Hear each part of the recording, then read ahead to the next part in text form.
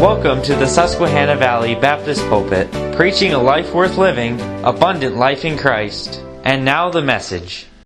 You know, it's a universal truth throughout the Scripture that right and righteousness will one day prevail. But did you know that is not an individual experience? What I mean by that is if you look through the Scriptures, all the prophecy pointing of Christ's return, the triumph of the believer, but as a personal matter, there are many examples in Scriptures of godly people that are destroyed by evil.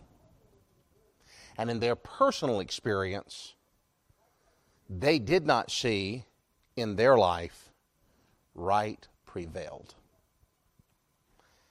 Such is the time and place that we'll be in this morning in this 52nd Psalm.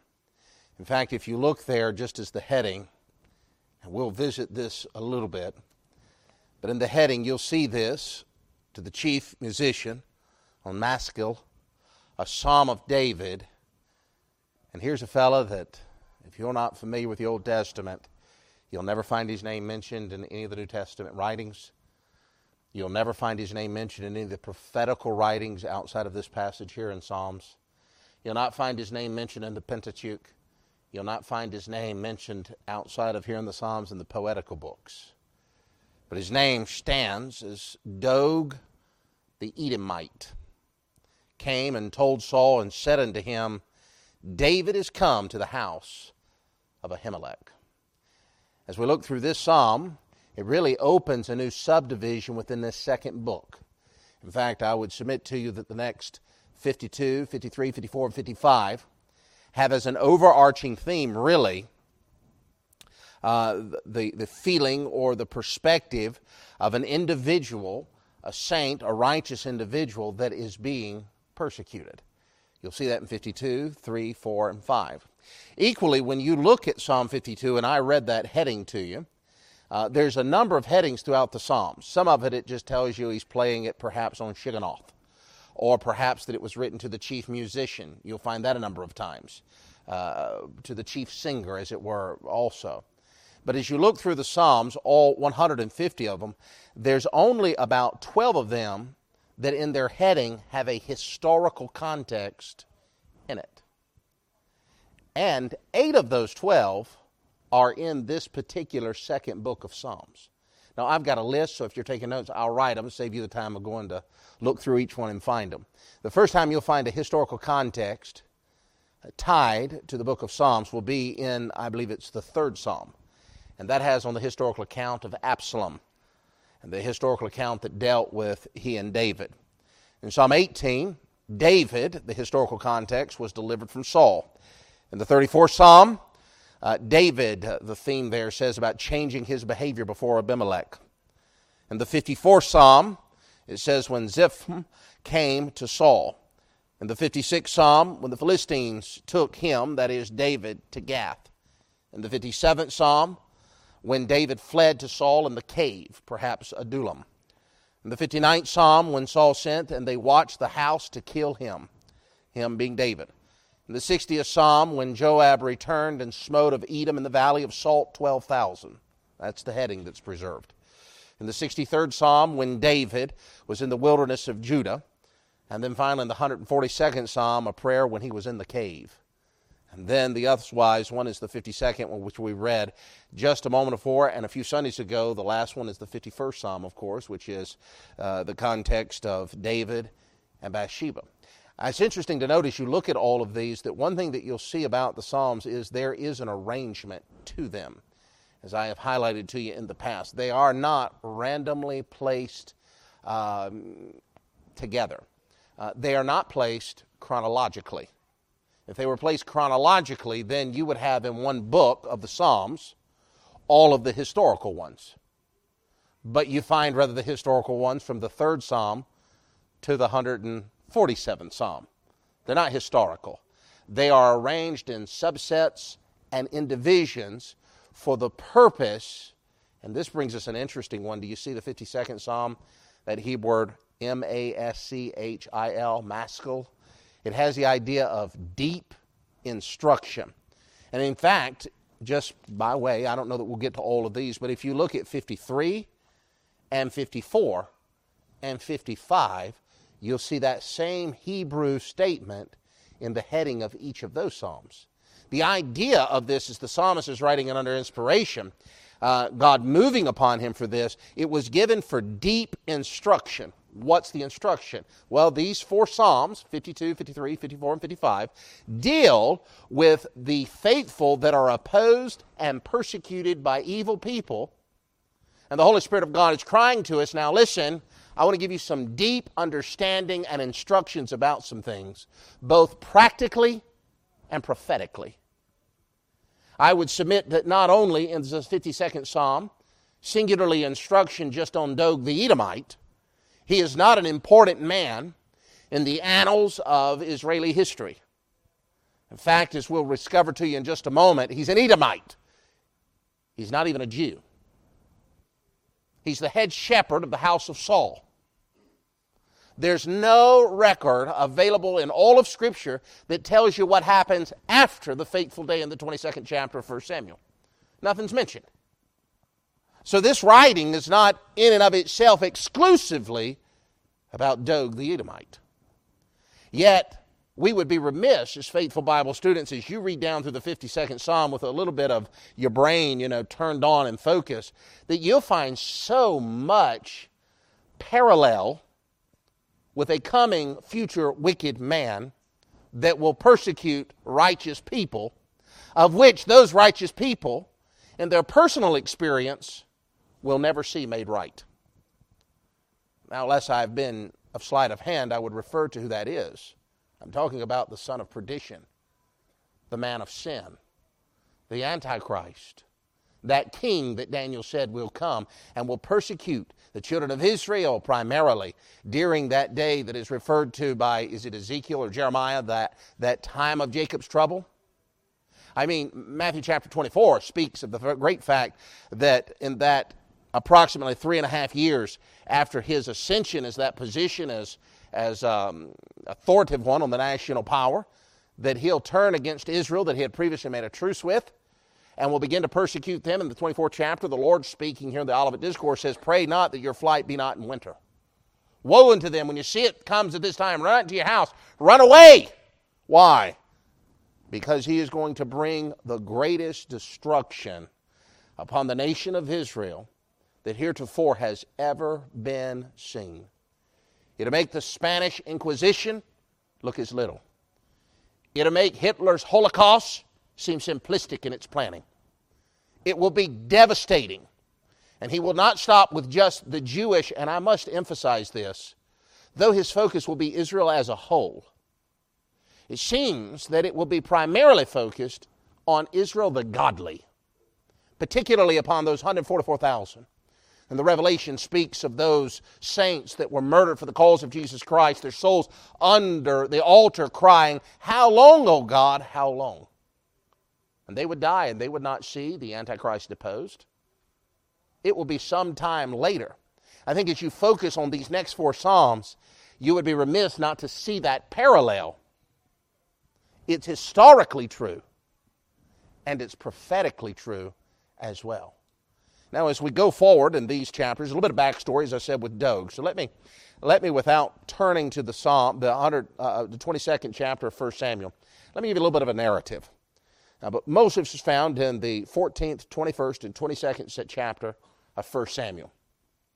Dog, as could be expressly put, is an evil man.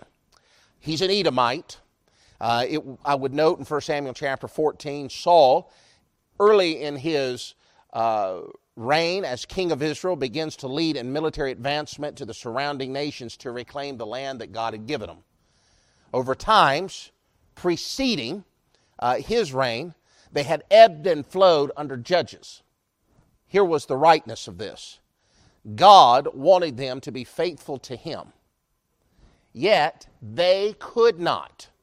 In fact, I would put it this: they would not walk by faith and not by sight. I would add that that is the same sin that so often plagues Christians today. a failure to walk by faith and not by sight. And surely the Scripture says, whatsoever is not of faith is of sin. And they had sinned against God. They had lusted against Him in their heart. And so God would bring upon them these tyrants of old that would enslave them and persecute them. And they would go through a series of times and they would cry out to God and they would worship Him exclusively. And God would bring a judge. And this judge, his tenure was always short. Sometimes they were longer, most times they were shorter. And they would be at the forefront of leading the children of Israel, and they would be delivered, and such then Israel would go back into her free worship of God, and then a certain amount of time would pass, and that cycle would start all over again. Here at that final cycle, the prophet is Samuel. And there's a problem with Samuel. God gave him a long time. I think one of the most glorious passages about Samuel, as I've reflected on recently, is in the first couple of chapters of 1 Samuel. He's a young man, and every year his mama would come to see him at a certain time of year, and she'd bring the little ephod, because he's a little fella. One fell day, here, Hophni and Phinehas and Eli, the Philistines are attacking, and they take the Ark of the Covenant out, and it's captured. And Phinehas and Hophni, they're destroyed. And Eli falls off backwards and breaks his neck, and a little boy is born named Ichabod. At the very moment, all of this calamity, the high priestly order is completely exterminated as it was by the hand of God at one fell swoop. The descendants of Eli are infants. There's only one that's in between the ages of Hophni and Phinehas and those infants that had trained under the high priest, and his name is Samuel. By the time you get to the 5th or 6th chapter, I think we'd be remiss to think of Samuel as the old man that we find him in 1 Samuel chapter 15. Rather, he's a young man. Just a small fella. I'm not saying 5. I think later teens is probably more accurate. Perhaps at least 20, maybe 25. I think that's a good range. But by consideration to Eli, he was a very young man. And he would reign as somewhat as high priest, somewhat as prophet, and also as a judge of Israel. And they had something very unique during his tenure. They were led by the autocratic decrees of God, yet embodied by a man that is faithful, true, and just. But at the end of his life, his sons had, they become an abomination, a bunch of cheats and liars. The house of Israel said, we'll not follow him. Give us a king.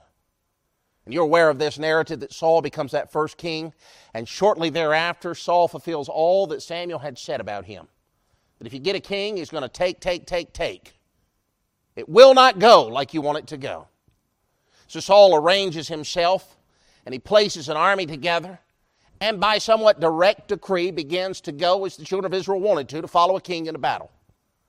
And they would go against the Philistines in chapter 14. And you get down to about verse 47, when he's finished with the Philistines, though he did not eradicate them, he turns to the opposite side of the border and he begins to attack Ammon and Edom and all of these other municipalities that had begun to encroach upon the God-given territory of the land of Israel. There's a biblical principle there. You ready? Here it is. Very simple. If you won't strive and fight for what God has given you, you will not have it. That's the way it works. In your spiritual life, if there's not diligence and dedication, I promise you there will not be spiritual maturity and growth. Ultimately, you and I have to have an innate personal desire to go forward. 18th chapter of Proverbs. Through desire a young man seeketh and intermingleth with all wisdom. If you want wisdom in life, you're going to have to ask God for it. And we're blessed to know the truths of James chapter 1, that he abradeth not, that he'll give it to you. So Samuel and the children of Israel go back that which they have their own sin lost.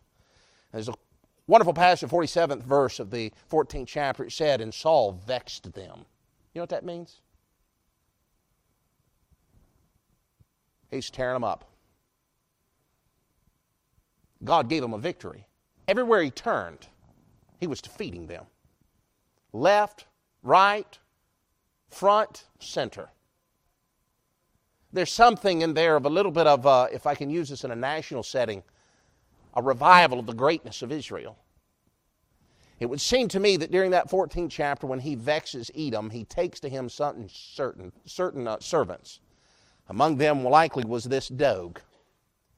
And Doeg had some aptitude about him, because the next time the first time we're introduced to him in chapter 21, he is referred to as kind of the chiefest of Saul's herdsmen. Now that strikes me as an interesting portion, doesn't it to you? How did an Edomite become the chiefest shepherd, herdsman, if you will, to the Jewish king? Were there no other Jewish princes? Were there no other Jewish men that he could have placed in that pseudo-cabinet position? How did an Edomite get into authority in the king's household? Either this man is by nature treacherous and had during the previous war between Edom and Israel turned and made alliance and allegiance with Saul, or the man was captured, perhaps as a young man, and as was common the custom, placed into service. But he had aptitude. No doubt aptitude with some type of organization and instruction. And he seemingly always had a close presence with Saul. The next time you find about Doeg in the 21st chapter, you'll find out that he was an observant man. By the way, evil people are often observant people. They watch what Christians do. So, Doeg, head herdsman, he's an observant man. He looks out into the land of Nob, and here comes this rebel against Saul. His name's David. And David has a problem in the 21st chapter of Samuel. He's hungry, and he's on the run. Saul is pressing to kill him. Only something has uniquely happened at this particular time in Saul and David's life. He has no sword or armament with him. It's just him. And so he comes into where the home of the high priest was, Elimelech. It says to him, "Do you have any meat?" He said, "All I have is this bread." You know, the dedicated bread. And so David acquires a portion of it. Yet there's something else the old high priest had. He had the sword that belonged to Goliath. And I would wonder if that wasn't a wonderful sight there. A sword bigger than the man he gave it to. And David takes events and he runs. He finds safety. And he goes on and he begins to go even to the cave of Adullam, and he begins to gather his men together. They have fled. We're now going to regather, and they have escaped earlier to Achish. And from Achish they have gone and gathered themselves at the cave of Adullam. Time has passed. And then Saul is wondering what happened to David. And that's when Doeg, who had witnessed with his own eyes what the people of Nob did, and what the high priest did, and what David did, that David, or rather I should say Doeg, told on him. And he perhaps, if timing means anything, told Saul in the most awfulest of time. You see, he didn't tell him early. He waited until basically all of Saul's men are present at Nob where the high priest is. He rats them out. And realizing now that it's true, Saul in a foul manner turns to his servants and says, "Kill Abiathar and Elimelech and all the house." And you know what those servants of Saul would do? They wouldn't lay hands on any of them. It's a high priest. We can't do this. We're not going to kill these. We may not agree with what they did, but these are righteous people. We're not going to do it. But fortunately, Saul had a man that had the most treacherous of all human character, Doeg. And what's interesting when you look into verses number 18 and 19 at Doeg, he killed 85 members of the priestly order in that day. Not just the old man in the next line. He killed the scripture says, 85 men that wore the ephod. And the wearing the ephod was that symbolic vesture that belonged to the high priestly order. He killed them all. You'd have thought that got the message across. But this bloodlust of Doeg ended not there. For in verse number 19, you would find out that he would put to sword the city of Nob, with its men, its women, its children, the Scripture says, even beyond that, those that gave suck, and their cattle, and their donkeys, and their sheep.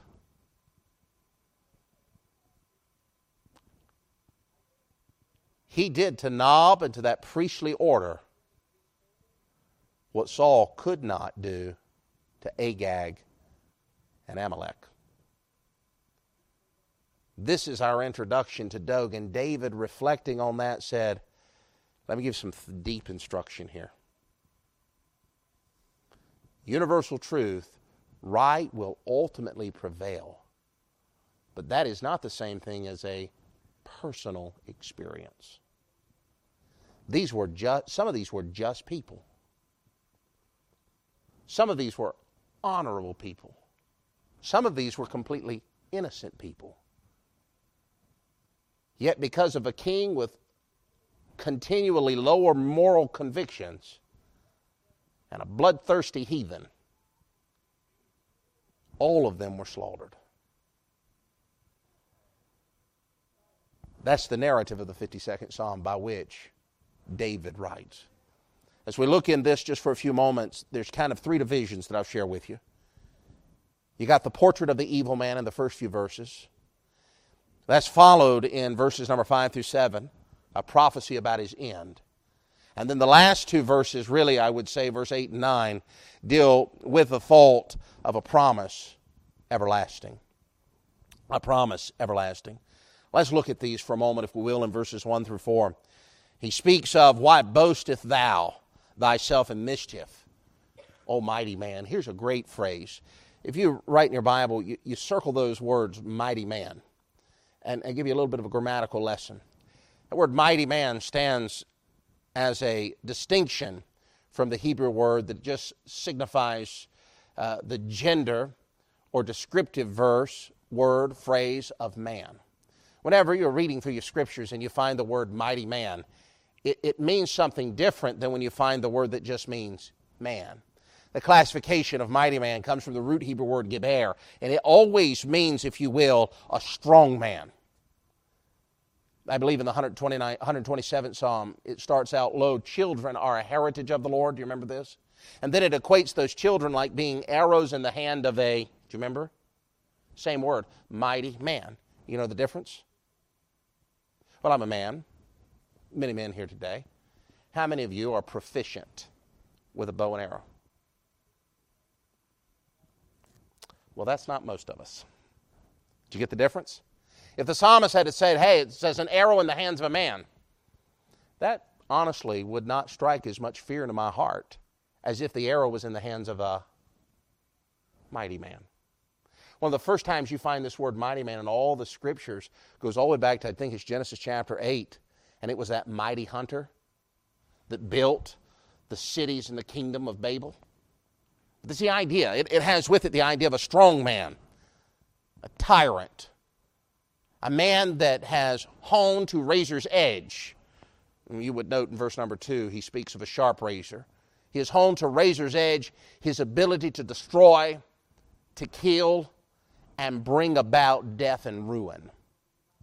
When David's reflecting primarily on Dog, and by parallel, all evil man, up to and including the ungodly future king, the Antichrist, that son of perdition, he speaks of him as a mighty man, a man that devises mischief, whose tongue by continuation is like a sharp razor, and worketh deceitfully, that loveth evil more than good, and lying rather than to speak righteousness. There seems to be three portraits here in pertaining to this evil man, Dog, and others. Number one, they're marked by the characteristic or attribute of being proud. Of being proud. Note the word there that's used in verse number 1. Why boasteth thyself? When I consider the word boasting and I look at this idea of proud, it brings us to the consideration there's a level of smugness that is present. There's a level of self-sufficiency. No doubt Dog in his person thought pretty highly of himself.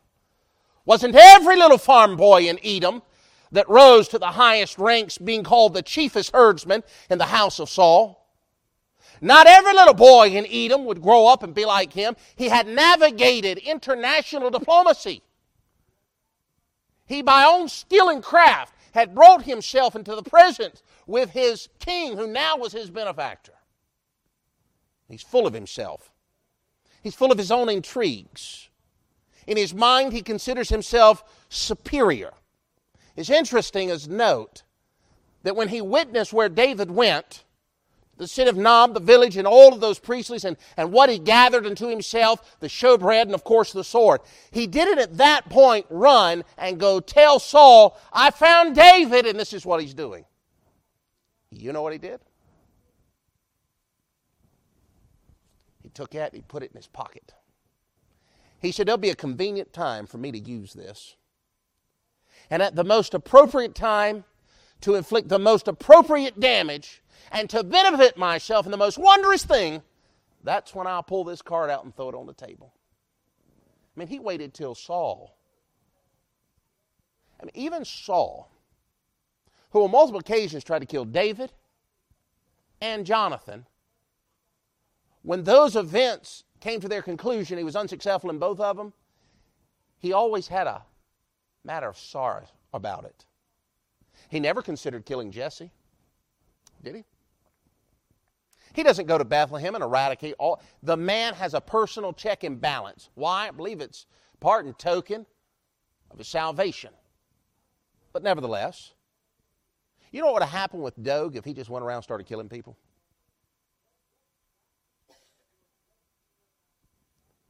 But he knew if he could play that card at the right time, he'd get a what is it called? Get out of jail free card. And when he played it, Saul was so dispossessed of any intellect, morality, or conscious direction that they stood by and let this guy murder an entire community. And there's no record of what happened to him. He likely died of perhaps natural causes before David became king. You see, he thinks very highly of himself. He has a natural ability of cunning, pride, and boastfulness. He waited to use this information so that he could weaponize it to maximize any advantage that he could possibly have. You look down to verse number 3, and there's a second characteristic in this portrait of an evil man. Thou lovest evil more than good. I forgot to reference this, but this est on the end of these verbs, boastest, lovest, there is a continuation to it, a desire beckoned unto it, a focus and a drive for it. You lovest evil. Doeg loves evil. It brought him great joy to kill 85 individuals, plus a whole city. No doubt in his mind, like Haman, many centuries yet ahead, he would relish in the fact that those that were his enemies were now his conquered foes. He loved evil. It comes to my mind in consideration that this might have been a great plot for him all the while. If I can stay close to the king, and the king's full of bitterness because he ain't walking with God, and if he's trying to kill people and nobody's prosecuting him, they'll come this time, and if I can just be there, because what I really want to do is I want to kill some of these people for the vengeance with a wicked heart. And so Doeg does this. Smites the city of Nob. Smites the righteous. He advanced and aligned himself with the most evil, murderous aspects of Saul's morality. Doeg was boastful, full of pride and self-sufficiency. Doeg loved evil. There's one other thing. Look in verse 4. Thou, here's a continual thought, right? It's the second thing he loved. Thou lovest. Do you see that next word? What is it? Circle it. All devouring words. O thou deceitful tongue. In fact, if you go back to verses 1 through 4, you can find out there's several references about his tongue. He speaks in verse number 2, it devises mischief, it worketh deceitfully, it's a sharp razor. You love evil more than good, lying rather than speaking righteousness. One of the things that high watermark about Doeg is he was a man of renowned speech. He knew how to be cutting with his tongue. He knew how to be destructive. A secondary application we could make out of this is this: words aren't neutral. James speaks of this in James chapter 3, verses 5 through 7. He talks about that tongue being a little member. Yet it boasteth, interesting lesson there, great things. Full of deadly poison. Who can tame it? Doeg was a man that sought with his tongue and his heart to advance himself with any evil that he could.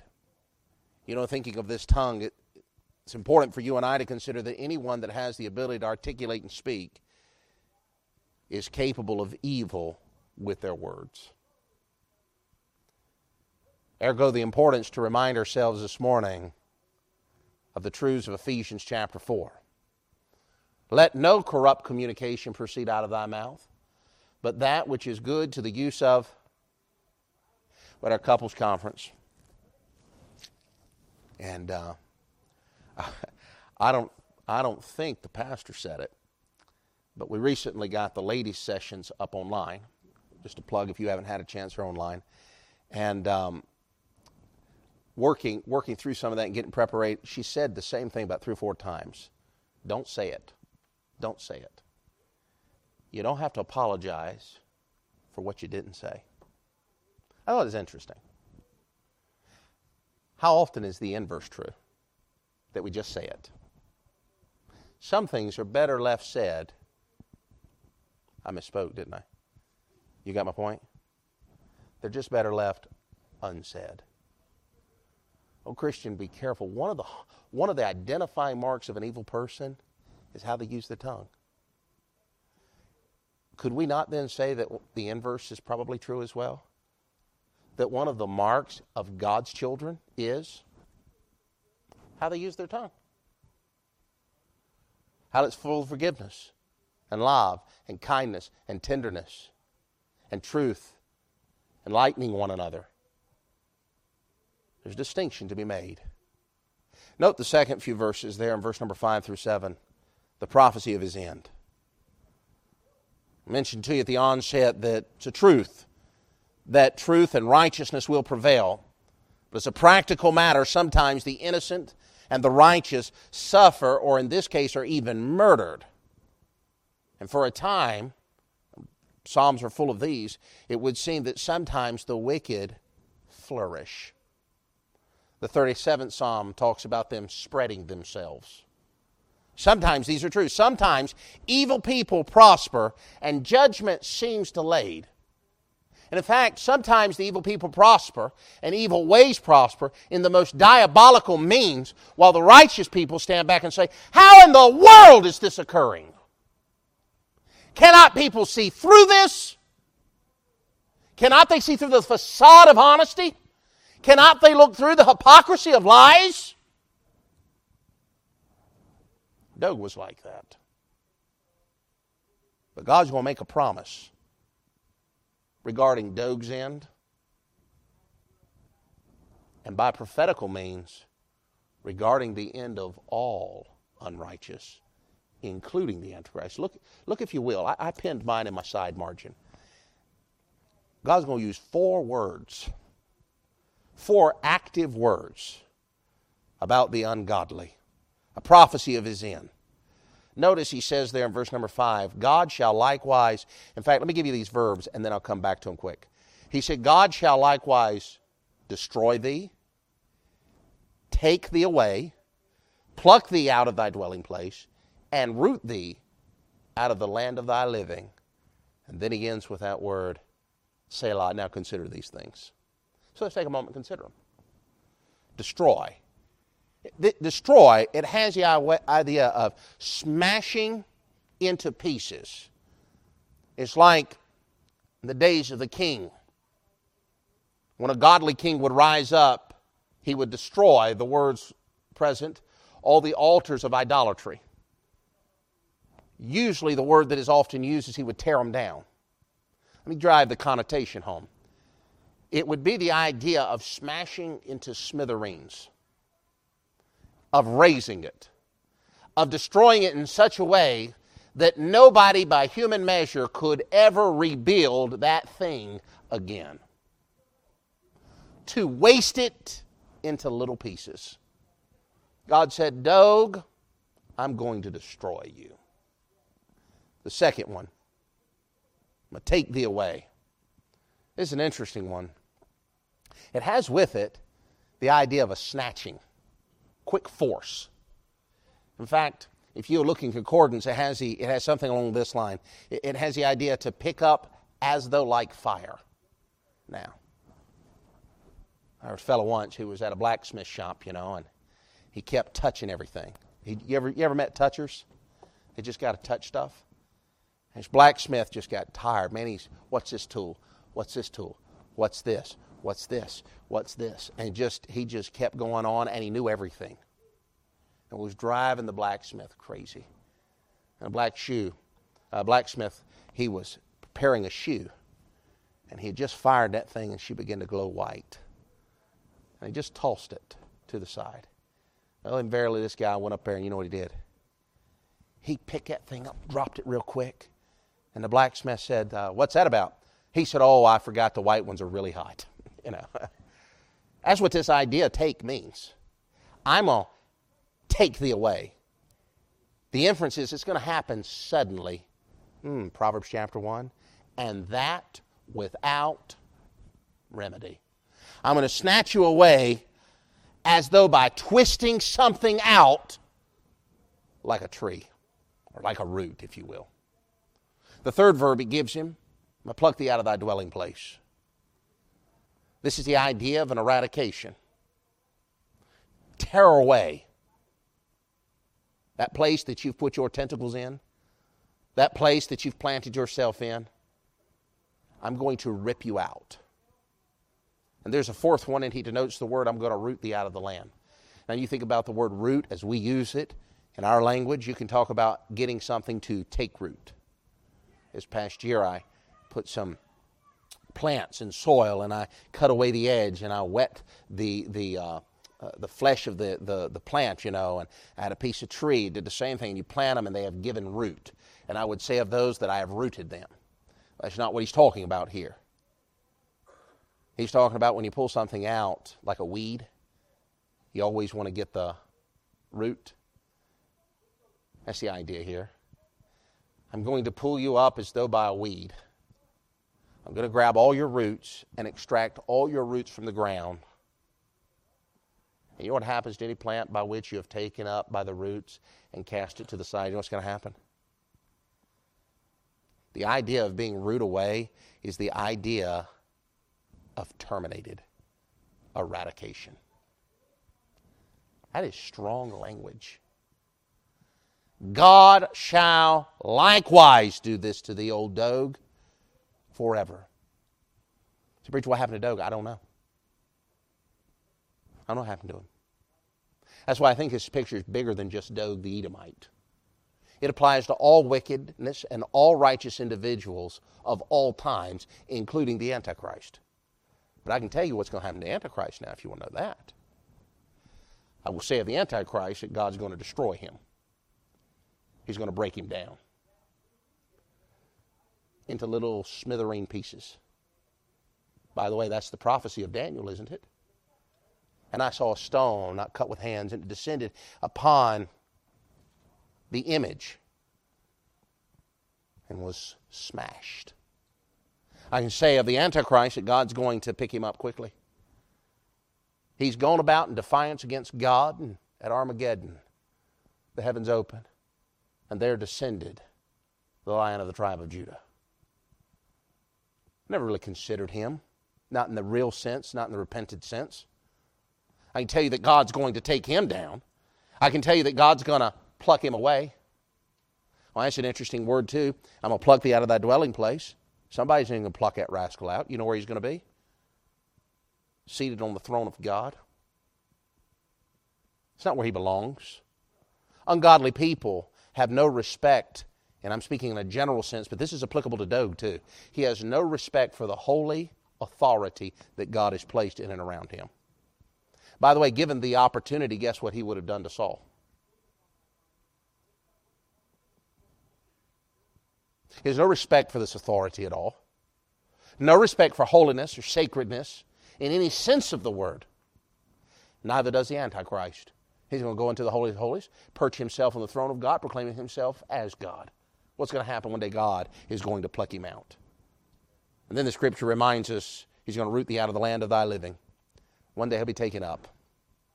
And the Scripture says of him he'd be cast into the lake of fire forever and ever and ever.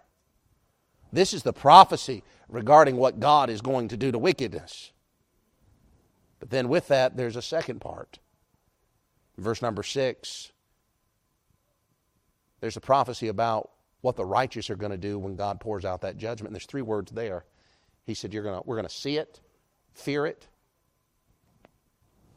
And I'm not saying this. The Bible's saying this. What's the last one? I'm going to laugh at it. I'll get to that in a moment. I'm going to see what's going to happen. You won't ever be able to eradicate the righteous people from the face of the earth. Note that down. I don't care how diabolically wicked Hitler was. I don't care how diabolically wicked the Antichrist will be. There'll never be a day that righteous people do not walk. There'll never be a day that godly, righteous people fail to walk on terra firma. They shall see it. Listen, at the end of the tribulation period, there's going to be godly, saved, saintly individuals that are going to witness the utter demise and defeat of that wicked one. Yes, they might be hiding in the rocks. They might have went to their Adullam. They might be fearful in one sense of the word. But you note this, that at the end of this time frame, God's people will still be standing. And the same is true at the end of the tribulation, end of the kingdom era as well. They're going to see it. They're going to witness it. The second thing he said, we're going to fear. I think that speaks for its essence. I'm going to fear God's power.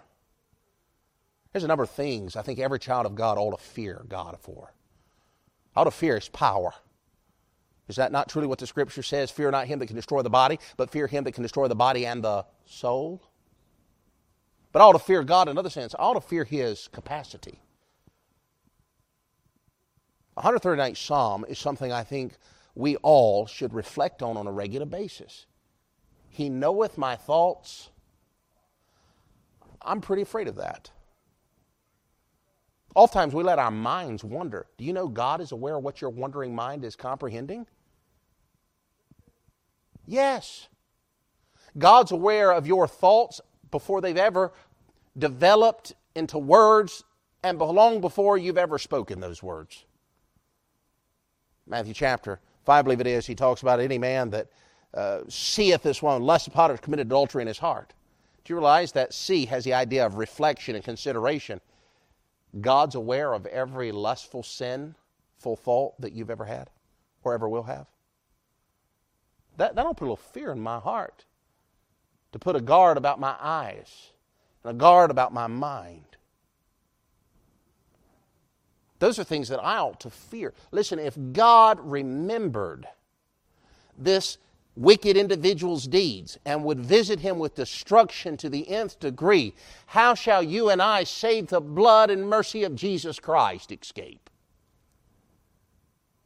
God remembered his evil works. One day when I stand before the judgment seat of Christ, God's going to remember some things about me that are true that I wished he hadn't. There's a third thing here. He's going to laugh at him. The righteous shall see, fear, and shall laugh at him. Well, obviously they're not laughing at God. So what does this mean? They're going to laugh at him.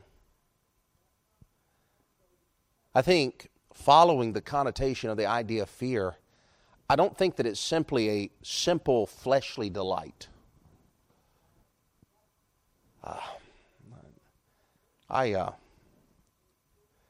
On occasion, there'll be this little show come out. It's like Fell Factory or something like that. And it's these guys that are falling. That's what it is. They'll go to do something, and this one I was watching recently, they're walking on ice, see how far they can go. And inevitably, guess what? I don't know. There's something humorous to me about that. I don't know. It's slapstick. It's just funny. Funny because of their stupidity. I just think I'd try it a little bit harder. That's a selfish delight. I think this is far greater. It's not simply mocking that person's misfortune, but it's a laugh really that comes at the satisfaction of a righteous God who intervened and judged him that had harmed other righteous people. It's more along the lines of a rejoicing in the victorious God.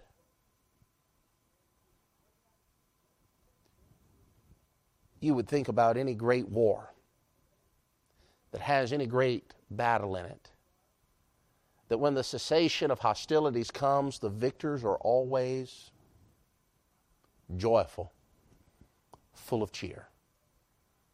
That's the connotation. Friends, sometimes we walk in on a Sunday morning like this, and it's rainy outside, and we're just so... Friend, one day there's going to be a day in heaven. A day when the evil has been destroyed, and all God's people will sing more glorious than ever before. They'll shout with joy and vigor in their heart. Merriment will be deep within. It will come from thence across their mouth, and they'll sing glorious and triumphantly, "Thou art worthy." Amen. That day's coming. Speaking of that day, it's the last two verses. There's a promise of eternity. Notice, if you will, David says, "I'm like a green olive tree." Oh, that strikes deep tones within. The greenness, youth, and vitality. Did you know the olive tree is a unique tree? I don't know, I've spoke to you before about the olives, but the olive tree is a type of Israel. In fact, in Romans chapter 9, he mentions it as the wild olive tree. That's what he's referencing. David said, I'm green. I'm present in that thing. And this olive tree that's from the Mid-East here is famine resistant. And all over the place, even though there's a great dearth of water that is present. They're trees of antiquity. They last for years and years to come. This phrase is a picture of longevity. It's a picture of survival. It reminds you of Psalm chapter 1. "Blessed is the man that walketh not after the counsel of godly, nor sitteth in the seat of the scorner, but his delight is in the law of God." And what's the analogy given? He'll be like a tree that's planted by the river of water, and he'll bring his fruit. And he'll be abiding, and he'll be steadfast. And that was the promise to David when eternity comes and the righteous have been eradicated. We'll sing and we'll shout with great joy, and we'll be like the green olive branch. And guess what we'll do? We'll be there forever and ever and ever.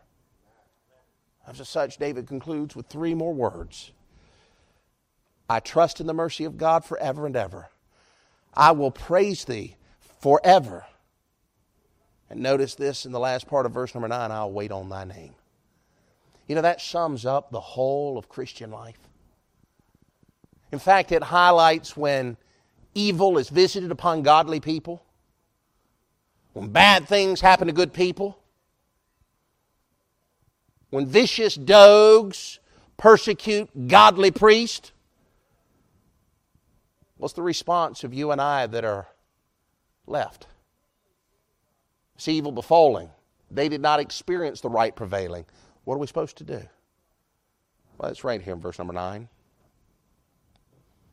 Verse number 8, I'm going to trust God. There's no greater time. There's no wrong time to trust God, but there's no greater time than through difficulties. I'm amazed the number of individuals that I've met over the years that speak of what they used to be in Christ or what they used to do for God, and then they say, "But I no longer do it because bad things, whatever bad things was, particular to them happened. I tell you something. Trials of this life never destroy true faith. Preacher, why are you pounding the pulpit? I can't say it any more bluntly. If you faint in the day of adversity, your strength is small.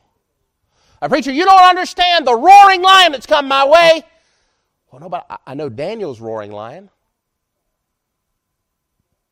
And I know he didn't faint. I know the sovereignty of the hand of God that I can trust.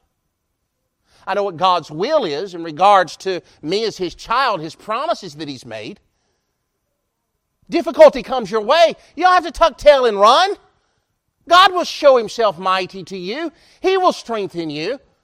Paul knew of this in 2 Timothy chapter 4. At my first answer, no man stood with me. Next verse, but God strengthened me. He'll not fail you. Trials of life never diminish true faith. You know what they do? They magnify it.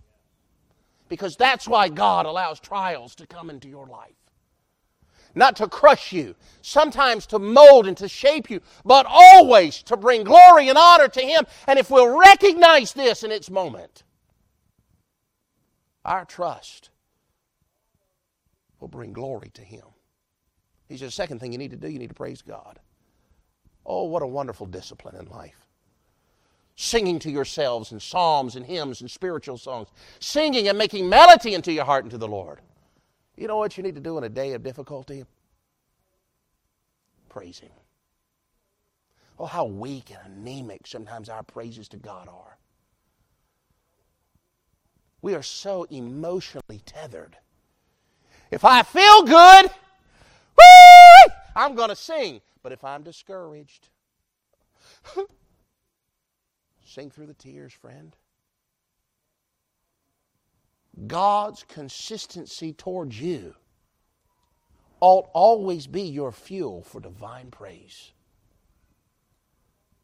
Say, preacher, nobody, we start lying, we go through difficulty. Nobody ever sings when they're going through difficulty. Well, that's not what happened to Paul and Barnabas. Seems like they're imprisoned wrongfully or accosted, physically abused, but what do you find them doing? We praise God.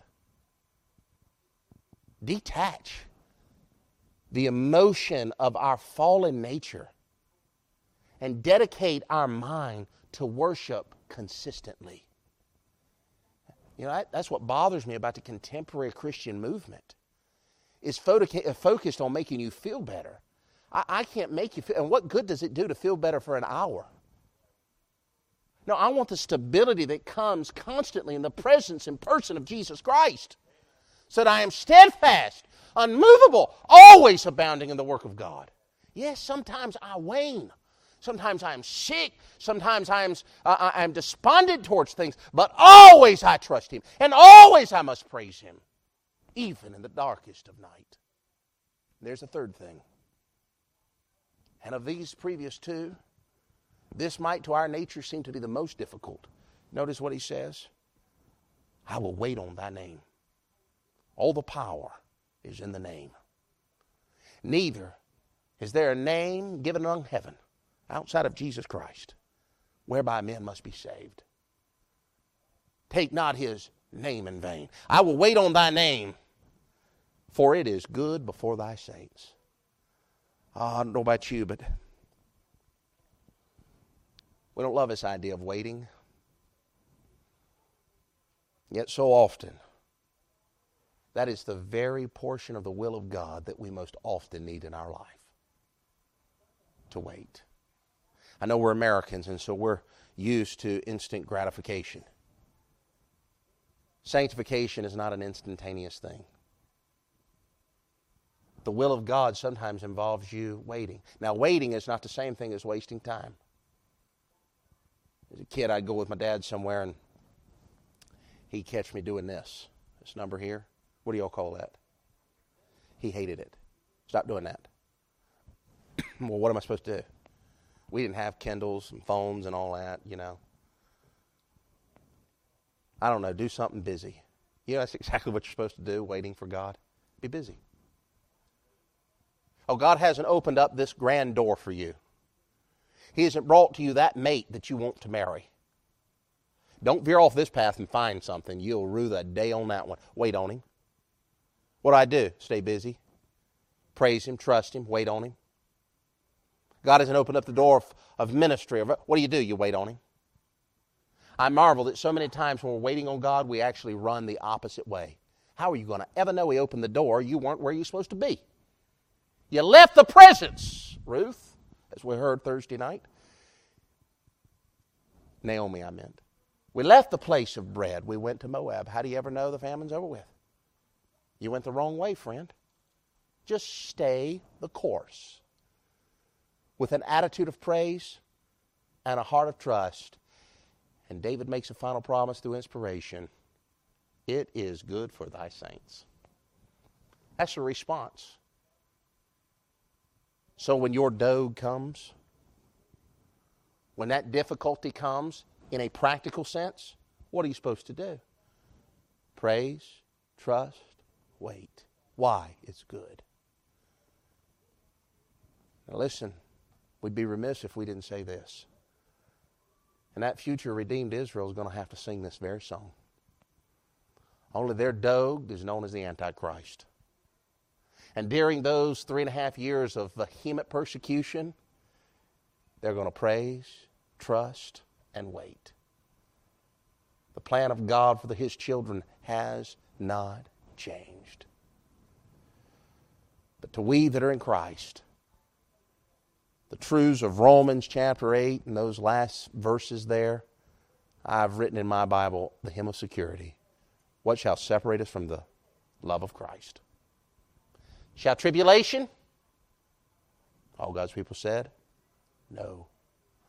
For we are more than conquerors through Christ Jesus, which loved us. Certain judgment. Father. Thank you for listening.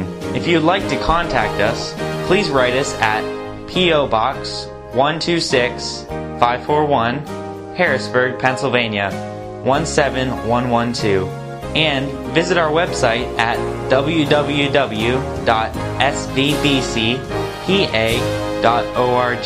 Until next time,